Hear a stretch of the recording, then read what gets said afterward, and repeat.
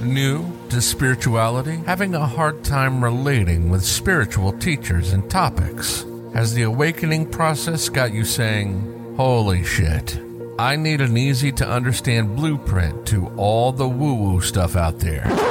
Don't you worry. We got you. Welcome to the Holy Shit Podcast.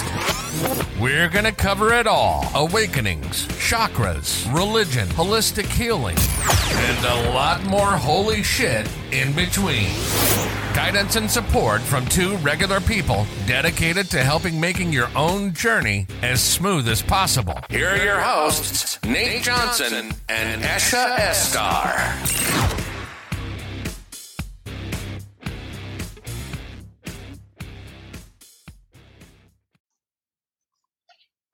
Hey guys, welcome to episode 10 of the Holy Shit with Nate and Esha podcast. It's hard to believe we've already got 10 of these now, Esha. Damn, that went quick. It went quick. I know we've kind of been sporadic. We've done a couple, back-to-back weeks, then we miss a couple weeks, whatever. But since January now, we've been at this. We're at about 5 months. So we're turning out about 2 a month. It looks like. So I mean, it seems like. We were starting this yesterday. So episode 10, today we're going to talk about relationships. And, whether it be, spiritual relationships or personal relationships, romantic relationships, whatever that is, and how an awakening or your spiritual journey can affect those. So, Esha, what's going on? Yeah, I am doing good. I am just enjoying this warmer weather, enjoying creating. I'm like in creative mode lately. Like there seems to be the shift that's happening inside of me where I'm just opening myself up to collaborating with other like-minded souls who are wanting to create a better society for humanity. And that's exciting me so much. So I'm allowing my creative juices to flow and to open up and to say yes to experiences that feel really, really good for me. So I find myself that in spring, this is the season I'm in, and I'm totally stoked about it. Yeah. And stoked about this conversation that we are going to have today, because I think it is so needed, and we're at such a precipice in our humanity where this new idea of relating to each other in relationships and how we can create a shift. Because I'm not sure if you heard or if you read it, and I thought this was right on time, right? It's like the Surgeon General came out with a report last week that there's an epidemic of loneliness happening in this country. I know I didn't read that, but I'm not surprised to hear it. Right. And so that tells me that it's not just for people who are single, because if you think, oh, I'm lonely, well, maybe you're single. No, people who are married and in relationships can still be lonely. Oh, I think that those people that are lonely but also married are probably even lonelier because they have an expectation to be not lonely. Right. Exactly. Yeah. Exactly. Right? Exactly. So I mean, if you are alone and lonely, like, that's just kind of, that might be an expectation. But if you're married and alone, seems to make it worse.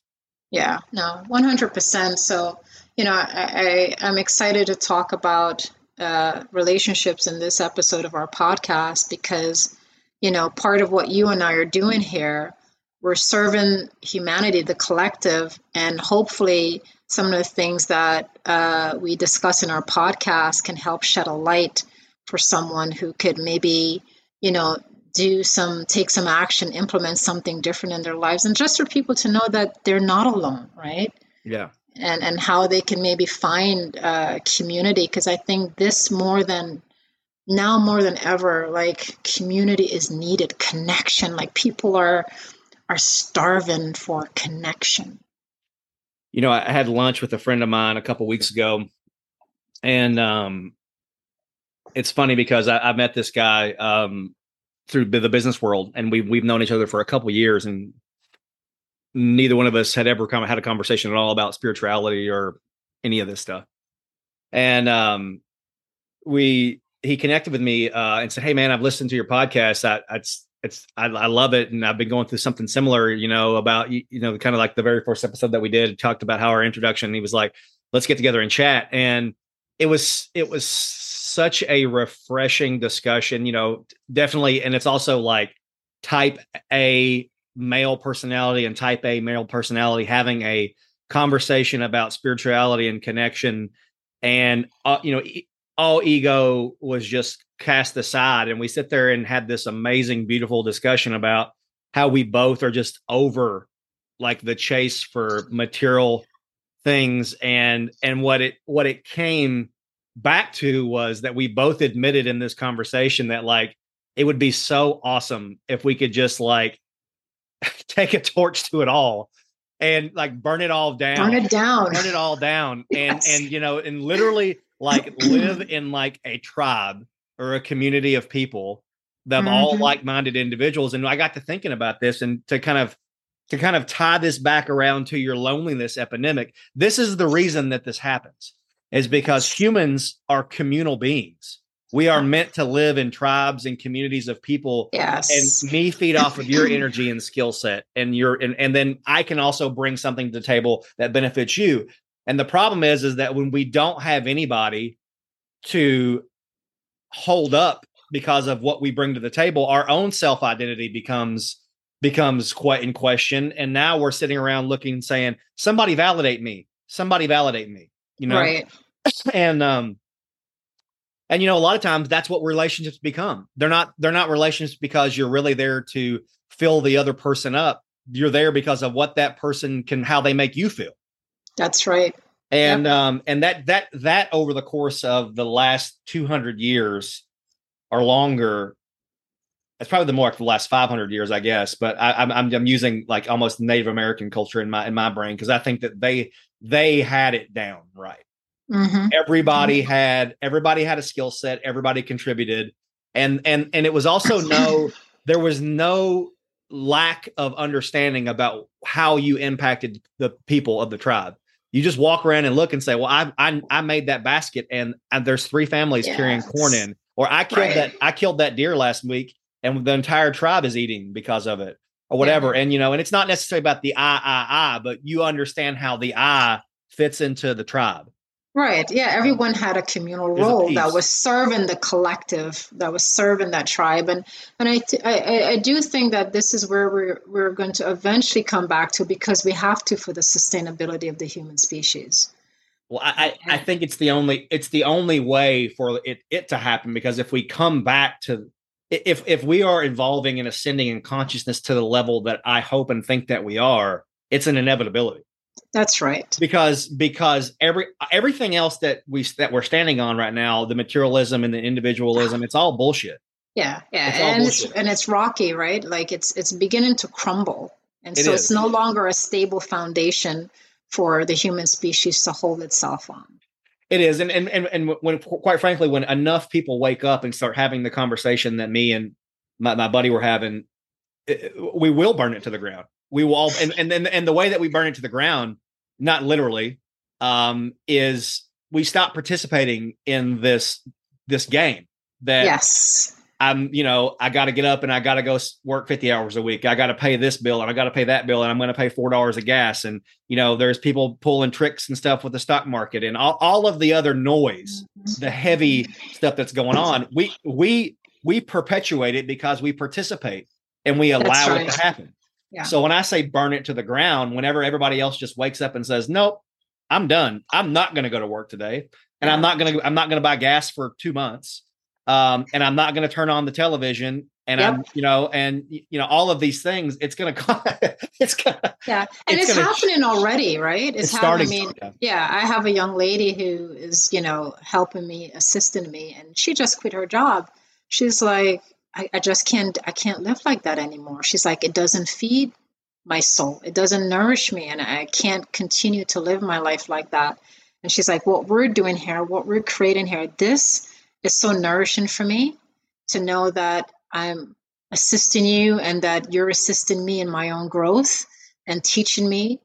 She's like, this is what I enjoy more than doing what I did. And so I think we're finding people who are waking up to that already. And it's very exciting, right? Because it is going to get burned down, because the human species simply cannot, and we are evolving. And because we are evolving, the system has to change to And really, reflect if the you new think about it, species. if you think about the evolution of, let's say, the last 1,000 years, it's the evolution of the ego. And Yes. that's what's causing it's the me, and how do I protect me, and how do I set myself apart, and all this other stuff. And Mhm. really, the de-escalation of that is coming back into the oneness of everybody, and That's understanding that right. we are all the same, we are all one, and that, yeah, it's okay to have some individuality, but at the same time, we're all the same. Mhm. It's all one.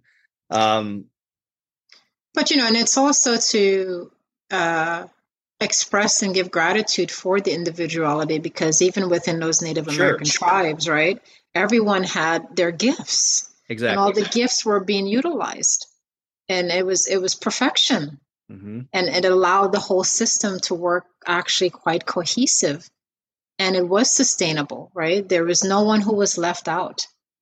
And what I miss from cultures like that and relationships like that was especially times during when there was loss, when someone died, or when when a baby was being born, and everybody participated in that and holding space Right. for that Yeah. experience, that new experience, that was coming, and holding someone in grief, holding a new mother, and then raising that child, right? And you It's know what else too? They participated in it too, not because they were gaslighting, That's right. or because they wanted to take a picture of it and post it on social media and Right. say, look what I did today for my friend up the street, and I'm such a great person because I did this.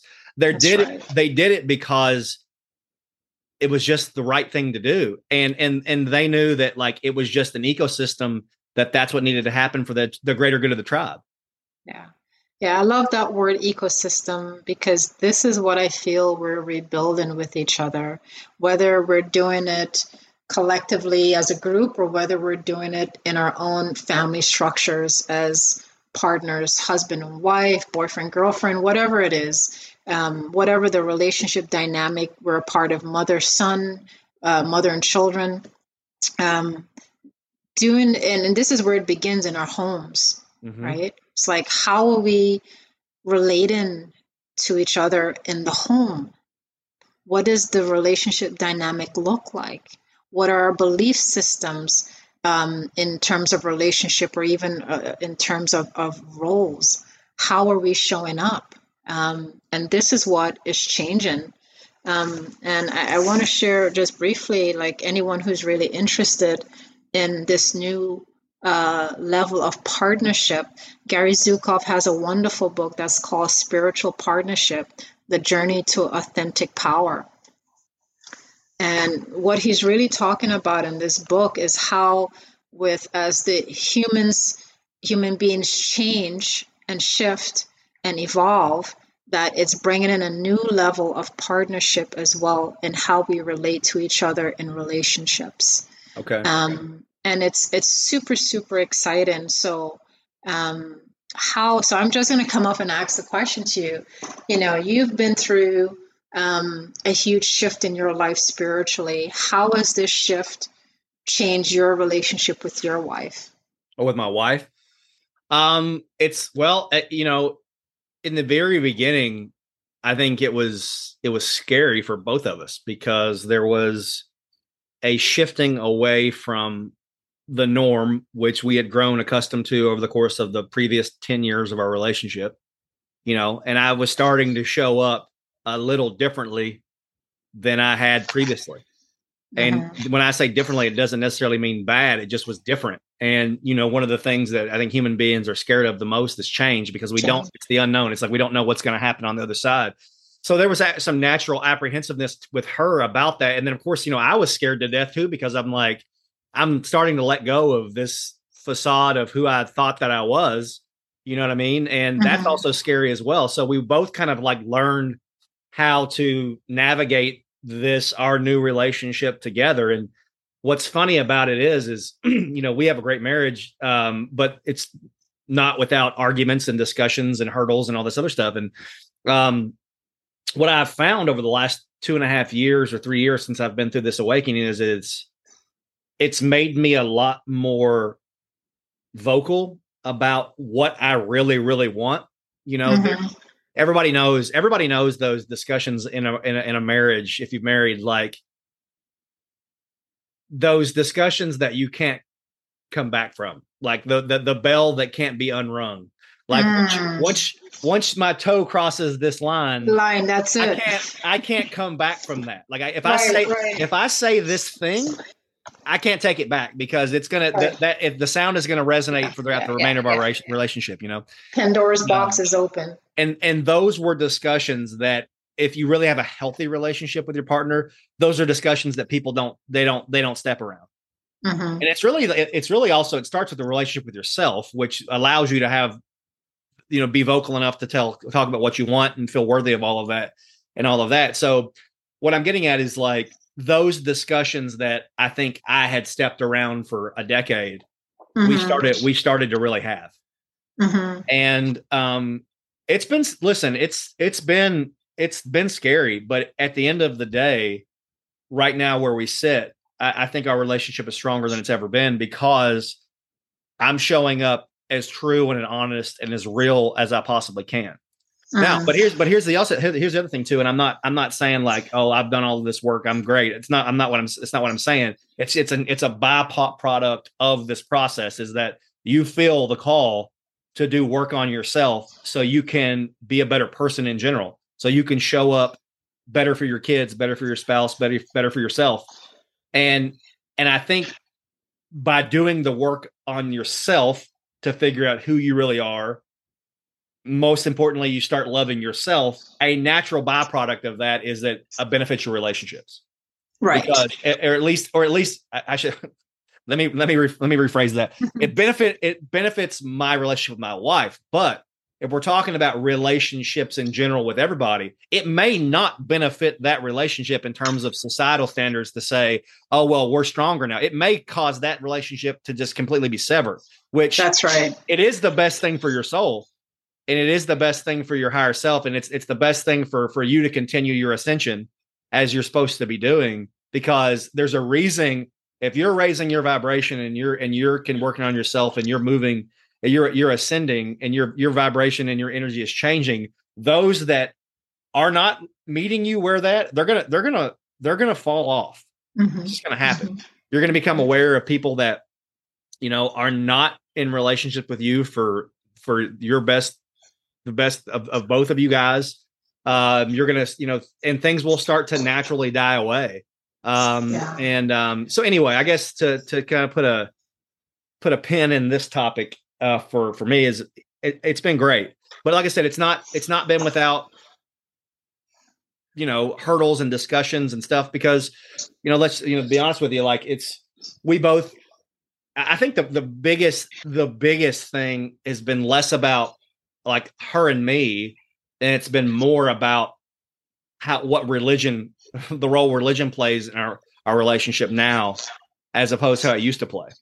Because when one partner starts to shift their perspective on traditional religion, especially one that when you first got married, you were 100% sure that both of you believed the exact same thing, and then all of a sudden, a decade later, one of you starts to shift your perspectives a little bit. That could be detrimental to the relationship. Yeah, and here's where I want to really give kudos to Keenan, that which again, it can be a really difficult thing, right? Because like you said, no one likes change, but to remain open to what this new shift is within you. Yeah. And to give it time versus rushing, well, oh my God, you're changing and this is not the person I chose. This is not the person I married, and I want to call it quits. Yeah. Right. But to have the fortitude to say, no, I'm going to wait and see. And I'm going to be a part of this journey with him. And yes, it might bring up uncomfortableness inside of you because this is different. This is not anything that but to allow yourself to even be challenged a little bit by the uncomfortableness of that, and to go in and see why is this not, feeling, why is it feeling gnarly? Why am I being challenged? Why am I afraid of this changes that's happening within my husband? Yeah. Within my spouse. So really, I just want to say just kudos to her for being still and being patient with you on the journey, because it's not an easy thing, right? To see someone that you've been with for a long time and to witness this change. And yet the fruits of that change is is ripening into your relationship, is it not? It is, and you're 100% right. Yeah, she's been amazing through this, and her ability to kind of settle in has helped me dramatically. But what it is in these discussions that we're having. We've talked about this in past podcasts. Is when something like that happens, and you like a party in the relationship starts to feel a certain way, and let's just say it's anxious or scared or whatever, like it's very important to like ask why, and like instead of just saying, well, this makes me feel uncomfortable, what why do you feel uncomfortable, what is it? Is it just the change in what we got to? Was she was like, no, like I see, like you're showing up better, you're more present, I totally see all that. She goes, I'm just scared that you're just going to come home one day, grab a backpack and go live in the woods and never come back and never come back ever again. She's like, that's what I'm scared of. It's not like I see everything that you're doing. And I see, everything getting better. She's like that, but that's what just scares me. And I said, well, I totally get it. You know what I mean? I totally get it. So it's been good, but like I said, so we've had those tough discussions, and I think it's brought us closer to, than we've ever been from like a non-spoken connection perspective. Like we're more in tune with each other. And what I found ironically is that, our spiritual / religious, whatever you want to call it, beliefs, they're not as far apart as I thought they were going to be as we started having these discussions, so we've kind of ripped that Band-Aid off together a little bit.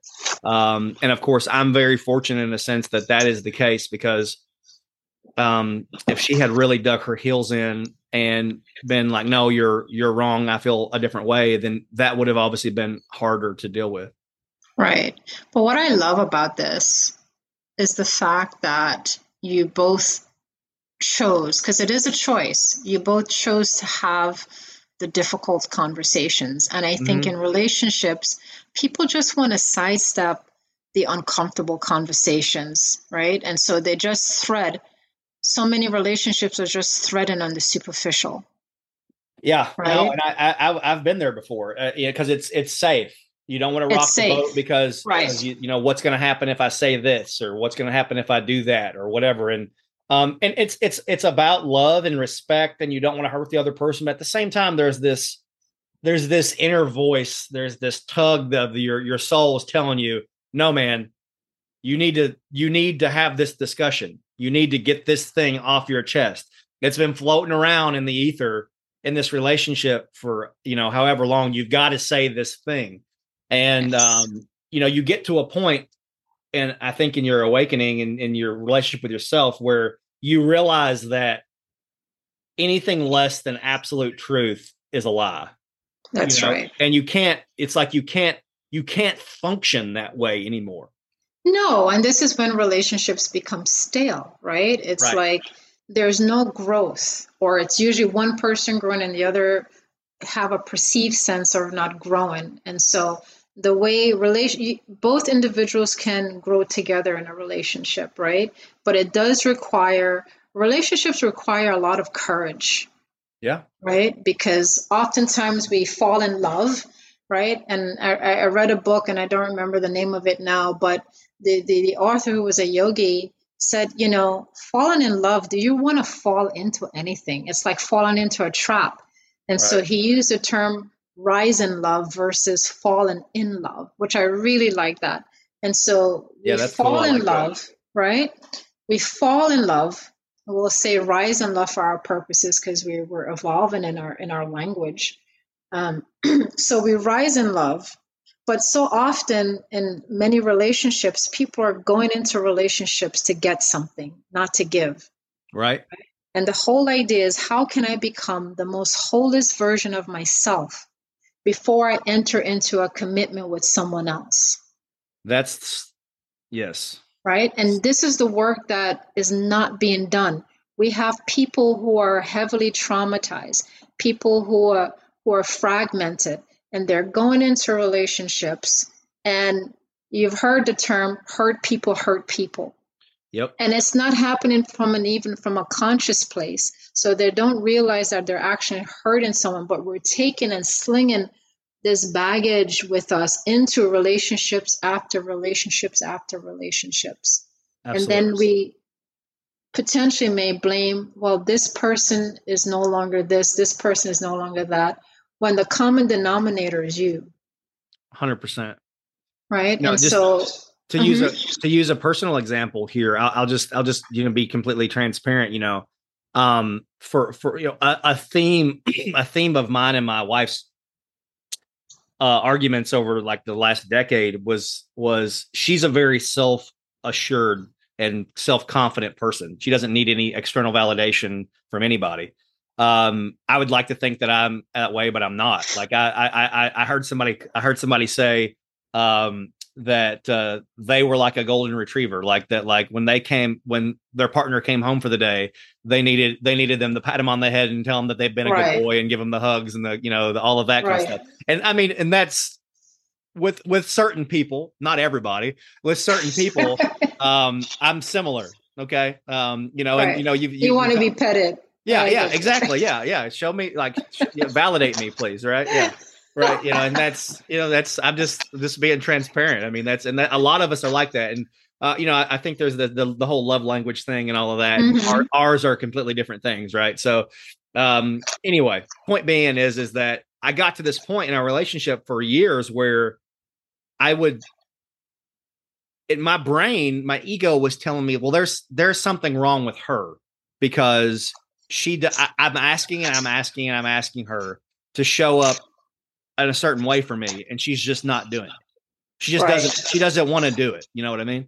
Right. And it's one of these things where, and if I got to go ask you to tell me that, to show me attention, then it doesn't mean as much, right? Like whatever.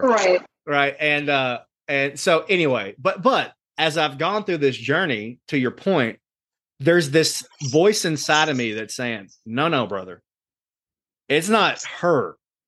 Like, you're the one that needs this. That's right. She doesn't need that. Right. You're the one that's needing this. You can't show up and be like, I need you to make me feel a certain way because I'm lacking. Yes. You know what? It's not her job to fulfill my gaps or fill my holes. Yes. So, as I've done the work on myself and I'm starting to kind of love myself more and kind of come into that kind of thing, that stuff bothers me a whole lot less because I know she's just being her. She's just showing up as her true, authentic self. I'm the one that needs something externally, like, and if you've got two people that are in a relationship that both they love themselves and they don't need external validation, that's where it can really start to become a better relationship. And that's really what I've seen come in, because I spent years, feeling like, well, I wish she would just do this, or I wish she would just do that. And really I just needed to be looking in the mirror and be working on myself, Right. Now, I love that, because I think what that shows is that at some point we have to begin to take responsibility for our emotional health. It's not somebody else's job to be responsible for emotional health. No. And what we're continually wanting to outsource that to that person outside of us. Right. And it's like, wait a minute, well, then if I'm waiting for that person to be responsible to love me, what's my job? Mm-hmm. What am I doing? Right.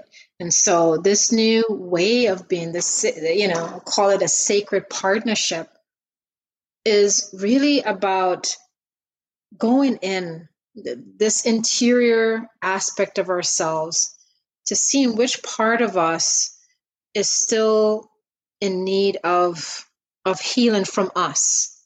Yep. Right. And then that might elicit a lot of different responses. Right. But bringing that to the partner, letting them see you, right? I mean, we're talking about a true relationship where you feel seen, where you can courageously be held in your vulnerability and know that you're not going to be judged for it. And this is the other part. People have to feel safe in relationships in order to be their full self, their full true self. Right. And if they don't feel safe, then they might not come forward as their true self, because they're going to feel like they're going to be cut down for it. Right. But if the space is created and that other person can mirror this, I see you, I hold you, and I'm with you. And especially, I think for men, right? There are a lot of my friends are men. And I think men want to show this aspect, this vulnerable aspect, but they don't want to seem as if they're weak. Right. And there are a lot of women out there who will look at a man who's vulnerable and say, "Oh my God, look at this man. He's girlish," or, Right. And women need to stop doing that. We need to stop deflating our men. I think it's one of the most masculine and assertive things that you can possibly do, to be vulnerable in front of somebody else, because it means that you've got some courage. Absolutely. And you're tapped in to an aspect of you that is deeper than just the superficial, right? Like you're connected to your heart. And what woman doesn't want a man that's connected to their heart? Right.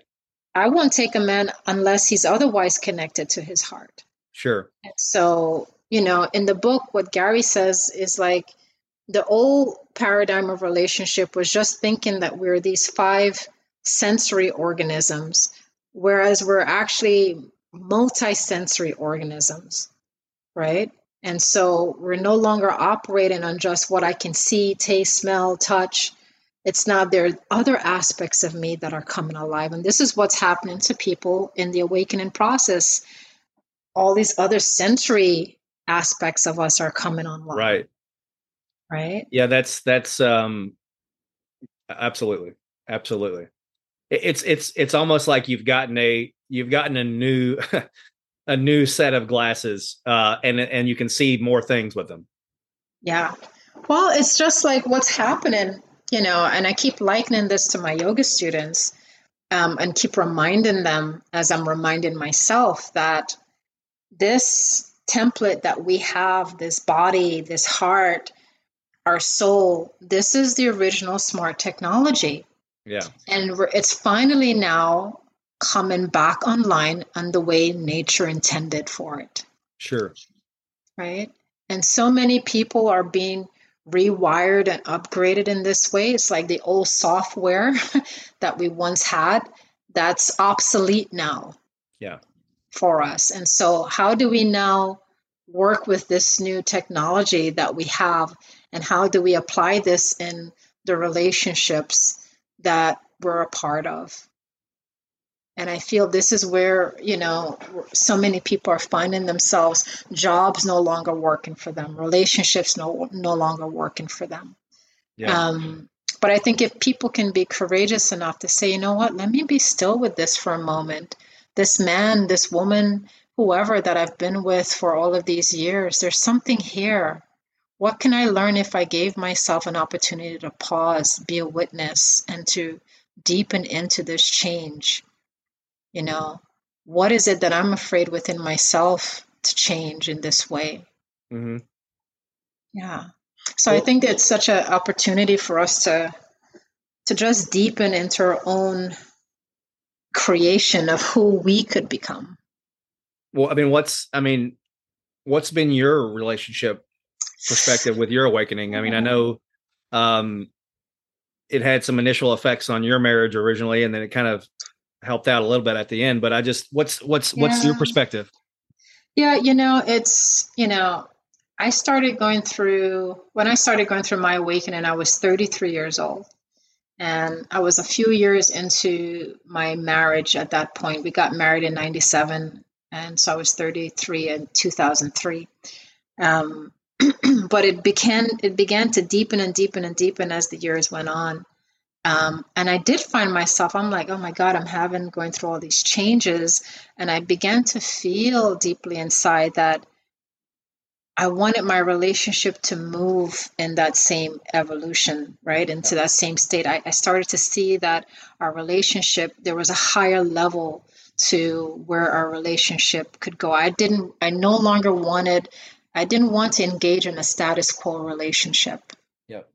Right. And that was very, very, very strong for me. And, my husband at the time, he was in corporate America and, busy work, finances, he was a financial planner and for him, I think a lot of it was he didn't really necessarily have the time. Now, he was a very deep person, very quiet person, and perhaps he was growing in a different way than I was. Sure. That I didn't necessarily take into effect. But we finally got to a crossroads in 2016 where I just felt so uncomfortable. And I said, you know what, we're coming up on 20 years of marriage.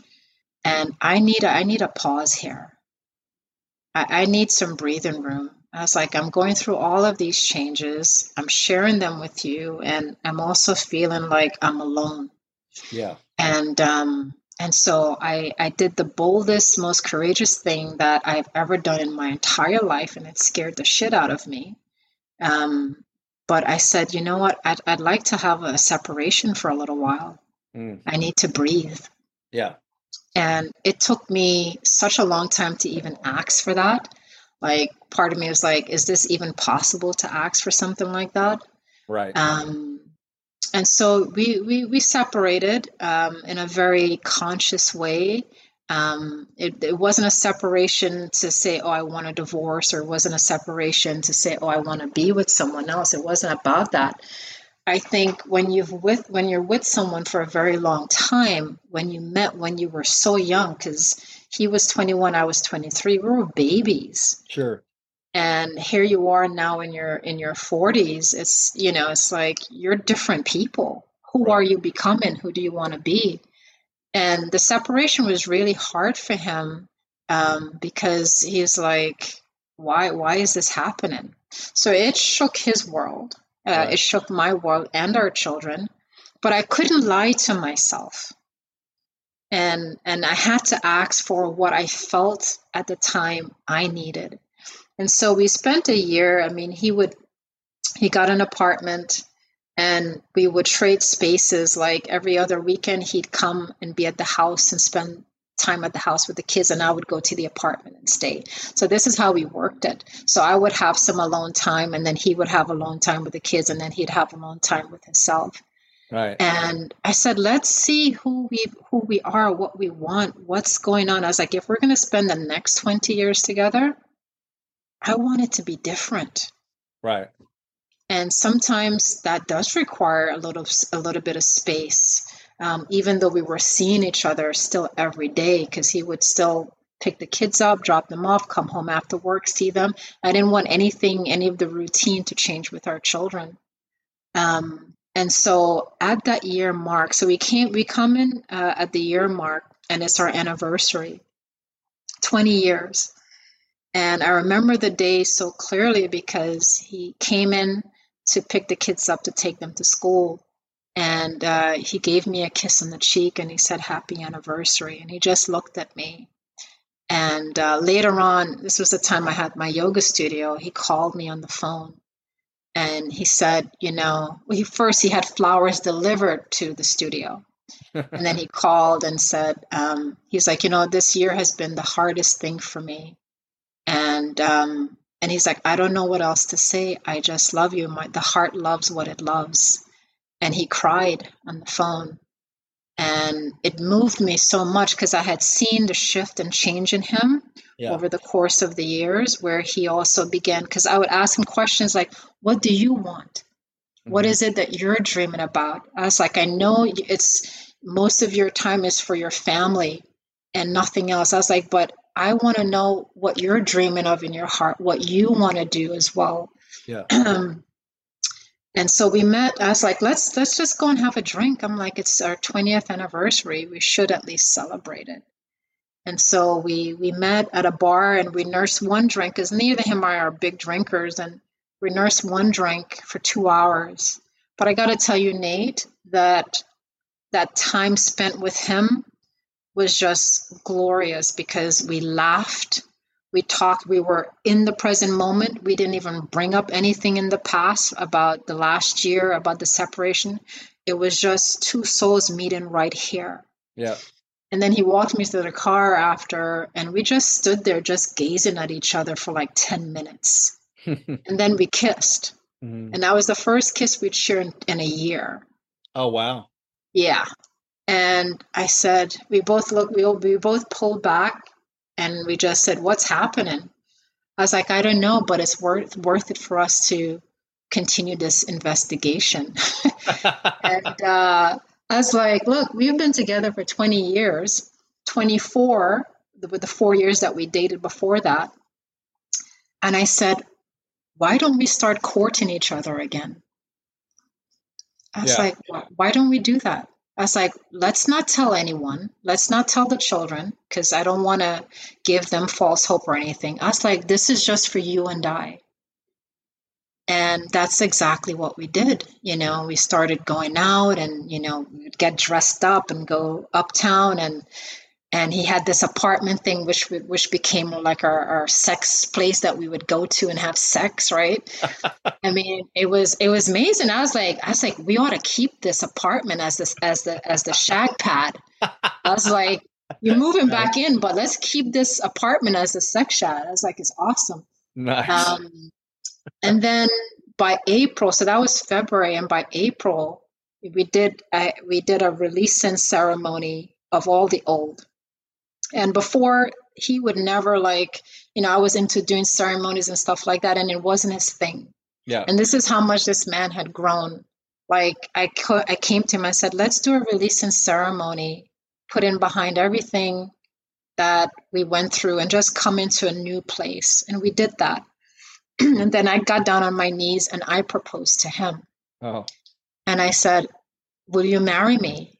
And I told him, but it's not the little girl in me that's asking for your hand. It's the woman in me asking for your hand. I was like, when we met, I was 23. I was a little girl. I didn't know what I wanted. Yeah. I was like, now I'm a woman and this is what I want. And so we had planned to renew our vows in 2018. And that never, if our listeners know my story, he died in a couple months later in August of 2017, unexpectedly. But we had the best 6 months. And I never thought it possible to fall in love so hard again with someone that I've known for 24 years. Yeah. But, you know, the reason that happened, though, was because you had those discussions that you can't come back from. That's right. You know, those are the real discussions. That's where like freedom and like true love and all of like the things that you're wanting in relationships, they lie on the other side of that. Yes. Of that fear, you know? Yes. And bless you if you have a relationship that you're already there. But a lot of us don't show the real us or aren't 100% truthful with our partners or even ourselves. Really, it's really not even, you know, and what I'm finding is that it's not a major shift relationship wise. It's mostly a shift within yourself that causes you to, it's really, you start to love yourself and you start to see things from a new perspective and you demand something better for yourself. 100%. And then that forces these real discussions. And, I thank you for sharing that, because it's a really cool story, and I know it's one that resonates with me, and I know it will with our listeners. And I know it's not easy for you to talk about it, but it's really, really cool. Yeah, you know, it's I think about it and it brings joy. Before it would make me really sad. What I miss is, you know, the partnership. Like, I think about, wow, what could this partnership have been, right? And yet I'm continuing that level of sacred partnership within my own self, because now it's my responsibility to carry that. Yeah. Right. Until, you know, I'm blessed with another partner in that way, but I know I can't accept anything less than what that is. Yeah. But I mean, to your point though, I mean, it was 14 years into your awakening. It sounds like, and to the point that you got to the point of where you felt like your partner was moving with you forward. That's right. It takes That's a while. That's a shit ton. That's a very long time. That's so long. It So I is, mean, but I got to tell you, you're working through different things in that yeah, time, yeah. right? And I'm not one to just toss the towel in like that, Well, right? that's my point. I mean, I think a lot of people would have probably given up before 14 years, Yeah. No. and that's just a testament to you, because it is. It can't. I would imagine that the years where you were wanting it to be different and it wasn't was very hard. Oh, extremely so, especially like the last couple of years when I was really deepening into the shamanism. I was called to that and having all of these other experiences that he could absolutely not relate to. And he would say, he's like, I don't know what to say. I don't know how to be. He's like, I don't know. Yeah. And so what I learned in the year apart from myself is how to accept him exactly as where he was and that it was okay. Right. Yeah. And that was my growth in this area. And for his growth, I wanted him I'm like, I need more emoting from you. Right. I was like, how are you feeling? I was like, and the year that we were apart, he learned how to communicate more about what he was truly feeling and not being afraid to say it. Yeah. And it was beautiful to receive him in his vulnerability, because that's really all I was wanting. I was like, I know this other side exists, I'd like to experience that side with you. Right. Yeah. Man.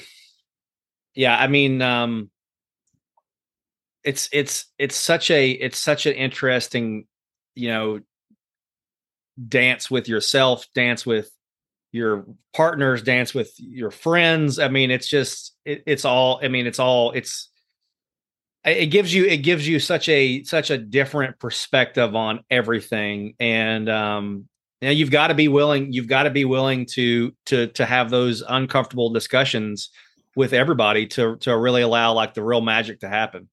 Yeah. And I just want to really piggyback for just a small moment on what you said, because I think it's so key. We often are not honest with ourselves Yeah. and how we're truly feeling. And until we are honest with ourselves, we're going to continue to lie to ourselves. Yeah. And to the person in that relationship with. No, this is a key. And honestly, this is a podcast that it's inevitable, and we probably should have done it before this one, because it's almost like one of the most important things is one of our next podcasts here pretty soon is going to be self-love specific, because I think that is such a major domino in your spiritual awakening process, because until that domino falls, like yes. the progress that you're going to make is going to be so much slower. And then once that domino falls, it opens up so much more. But that's it. I mean, and it's an old adage that says, you can't really love somebody until you love yourself. And I think that doesn't really mean what it sounds like it means. Right. But it's true. It's true. It's a true statement. But it's so it's so it's so valid, because you can't, not only you don't even know really what love is from that perspective, because if you can't love yourself, like you don't even understand, all you're doing is you're reacting to the way that someone else makes you feel about yourself. Yes, 100% react and love me so I can love myself. Yeah. That's what we're practicing. Love me so I can love myself. And that will never be sustainable. It will always fall short. You're never going to be satisfied, because something would always feel like it's missing. And what's missing is you stepping in and loving yourself, because there's absolutely no one that can love you the way you can love yourself. Right. Always. Yeah. Yeah. And this is our responsibility to ourselves, is to really get real, do the work. Do I love me? And what does that even mean? Do I love me unconditionally? Do I love me unconditionally? And just do the work, So to our listeners who are, braving with us throughout this entire episode, is, just take a moment and do some self-assessment. Yeah. How do I show up to myself? How am I loving myself? Do I love myself unconditionally? What is my definition of love? Not the fruity things, oh, I get, gifts, no. It's like when you do something, are you able to love yourself? Are you able to love yourself in a body that, that you feel isn't your right body?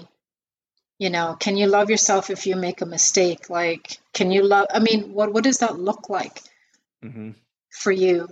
Because we say we love and we throw that word around quite loosely, too loosely for my taking. Absolutely. And we don't really know what love means. Yeah. Yeah.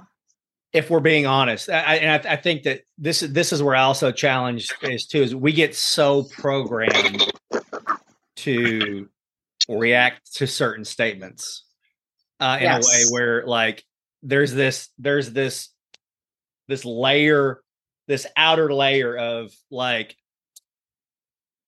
what it is that if we get past that layer, you really have to look inward at yourself, and it's so uncomfortable. And we get to the point of when we hear statements like what you just said, and we just kind of brush them off and we say, nah, that's not me. I'm good. Right. I'm good. Right. And what really, if you allow, and what I think what happens is that you start to awaken, like that wall starts to crack a little bit, and those things start to get through, and your ability to say, nah, I'm good, starts to become way less effective. So you start to have to deal with the shit that, the real stuff. Right. So I would just challenge you, like, and maybe you are good. Maybe you are perfectly good, but it's okay if you're not. And like 99.9% of the people on this planet are not. And they really probably need to take a look inside. And when we start to do that, I mean, the things that we can accomplish as a community, as a collective are going to be amazing. Amazing. And, for me, it's been a total transformation for me, because I used to be one of those women that would fall in love too quickly, and, oh, this person makes me feel so amazing. Oh, I love you. Not realizing, wait a minute, is that really love? Yeah. And so, I've had to learn a lot through my own experiences in relationships, and to really come down to what really is love. Is love a feeling? It's beyond feeling. Love is not that feeling. Right. Right. So it's deeper. It's sacred. And oftentimes we get lust and love confused. We get, this person buys me this stuff, I must love them. There's so much, and we can keep going on and on about what it is and what it isn't. But I want to put out there one last thing here before we wrap up. Get to know who you are at the core. One of the personality tests that helped me significantly when I was doing my spiritual direction training was the Enneagram. Enneagram, yeah. Yeah, so they have short tests that you can take online. And so take the Enneagram test, see what personality you come out as. And it's the oldest personality test that has been around for thousands of years, actually. And it's the one that will really show an authentic look, view at who you are. And I'm a 2 on the Enneagram, which is the giver pleaser. And once I understood that, I'm like, oh. So that's funny though, because I don't know you as that type of person. Not anymore. I've had to do the work to transform that into a healthy work. So once you find out your personality type and where you land, you then begin to show up a little bit differently to change out of the unhealthy habits of over-pleasing and over-giving, just so you can feel loved. Right. Because that's why you give and over-please, is so that you can feel good about yourself. Right. Exactly. Right. So I've had to do my own internal work. And so every time I do something, I'll ask myself, why am I doing this?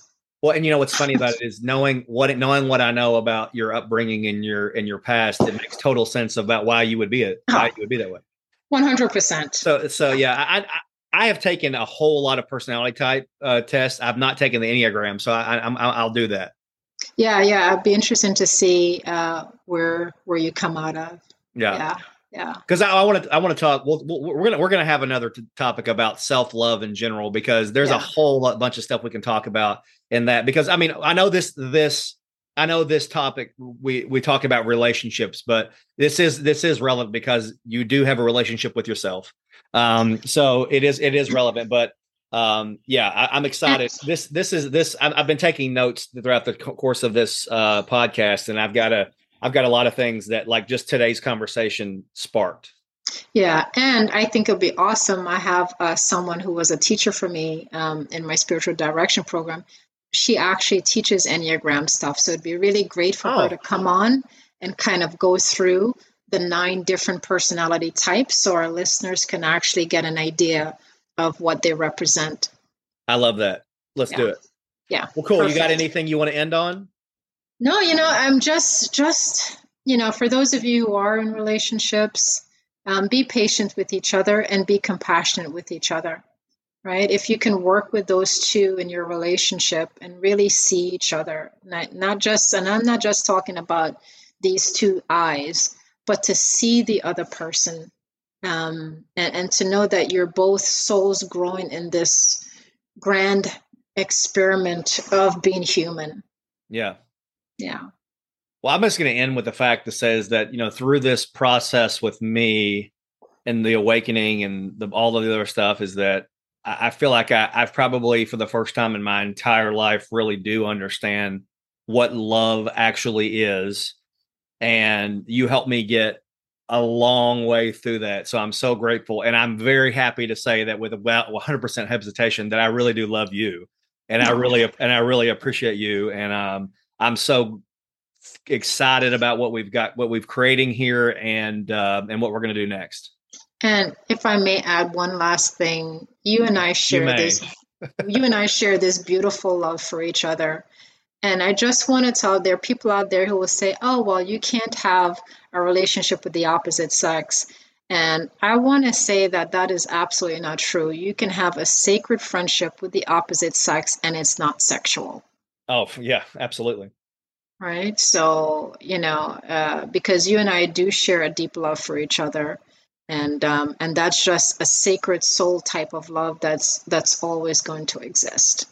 Right.